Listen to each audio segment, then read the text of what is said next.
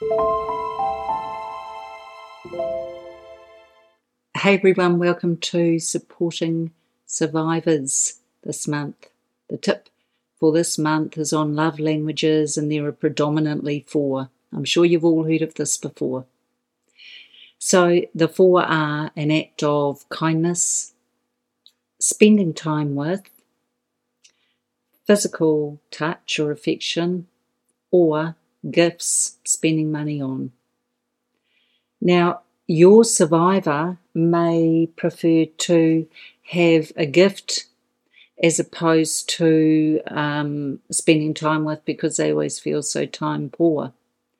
Now, that doesn't mean they love you any less. It just means that's how they are wired.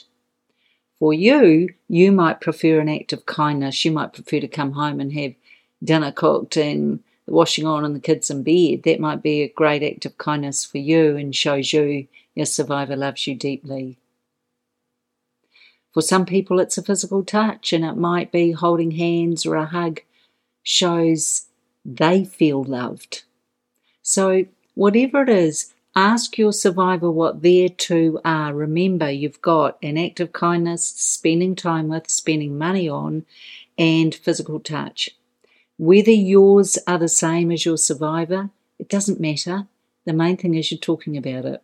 So, with love to you and deeply from me to you, thank you so much for your support and encouragement to your beautiful survivor.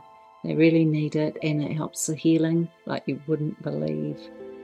With love from everyone at Handing the Shame Back.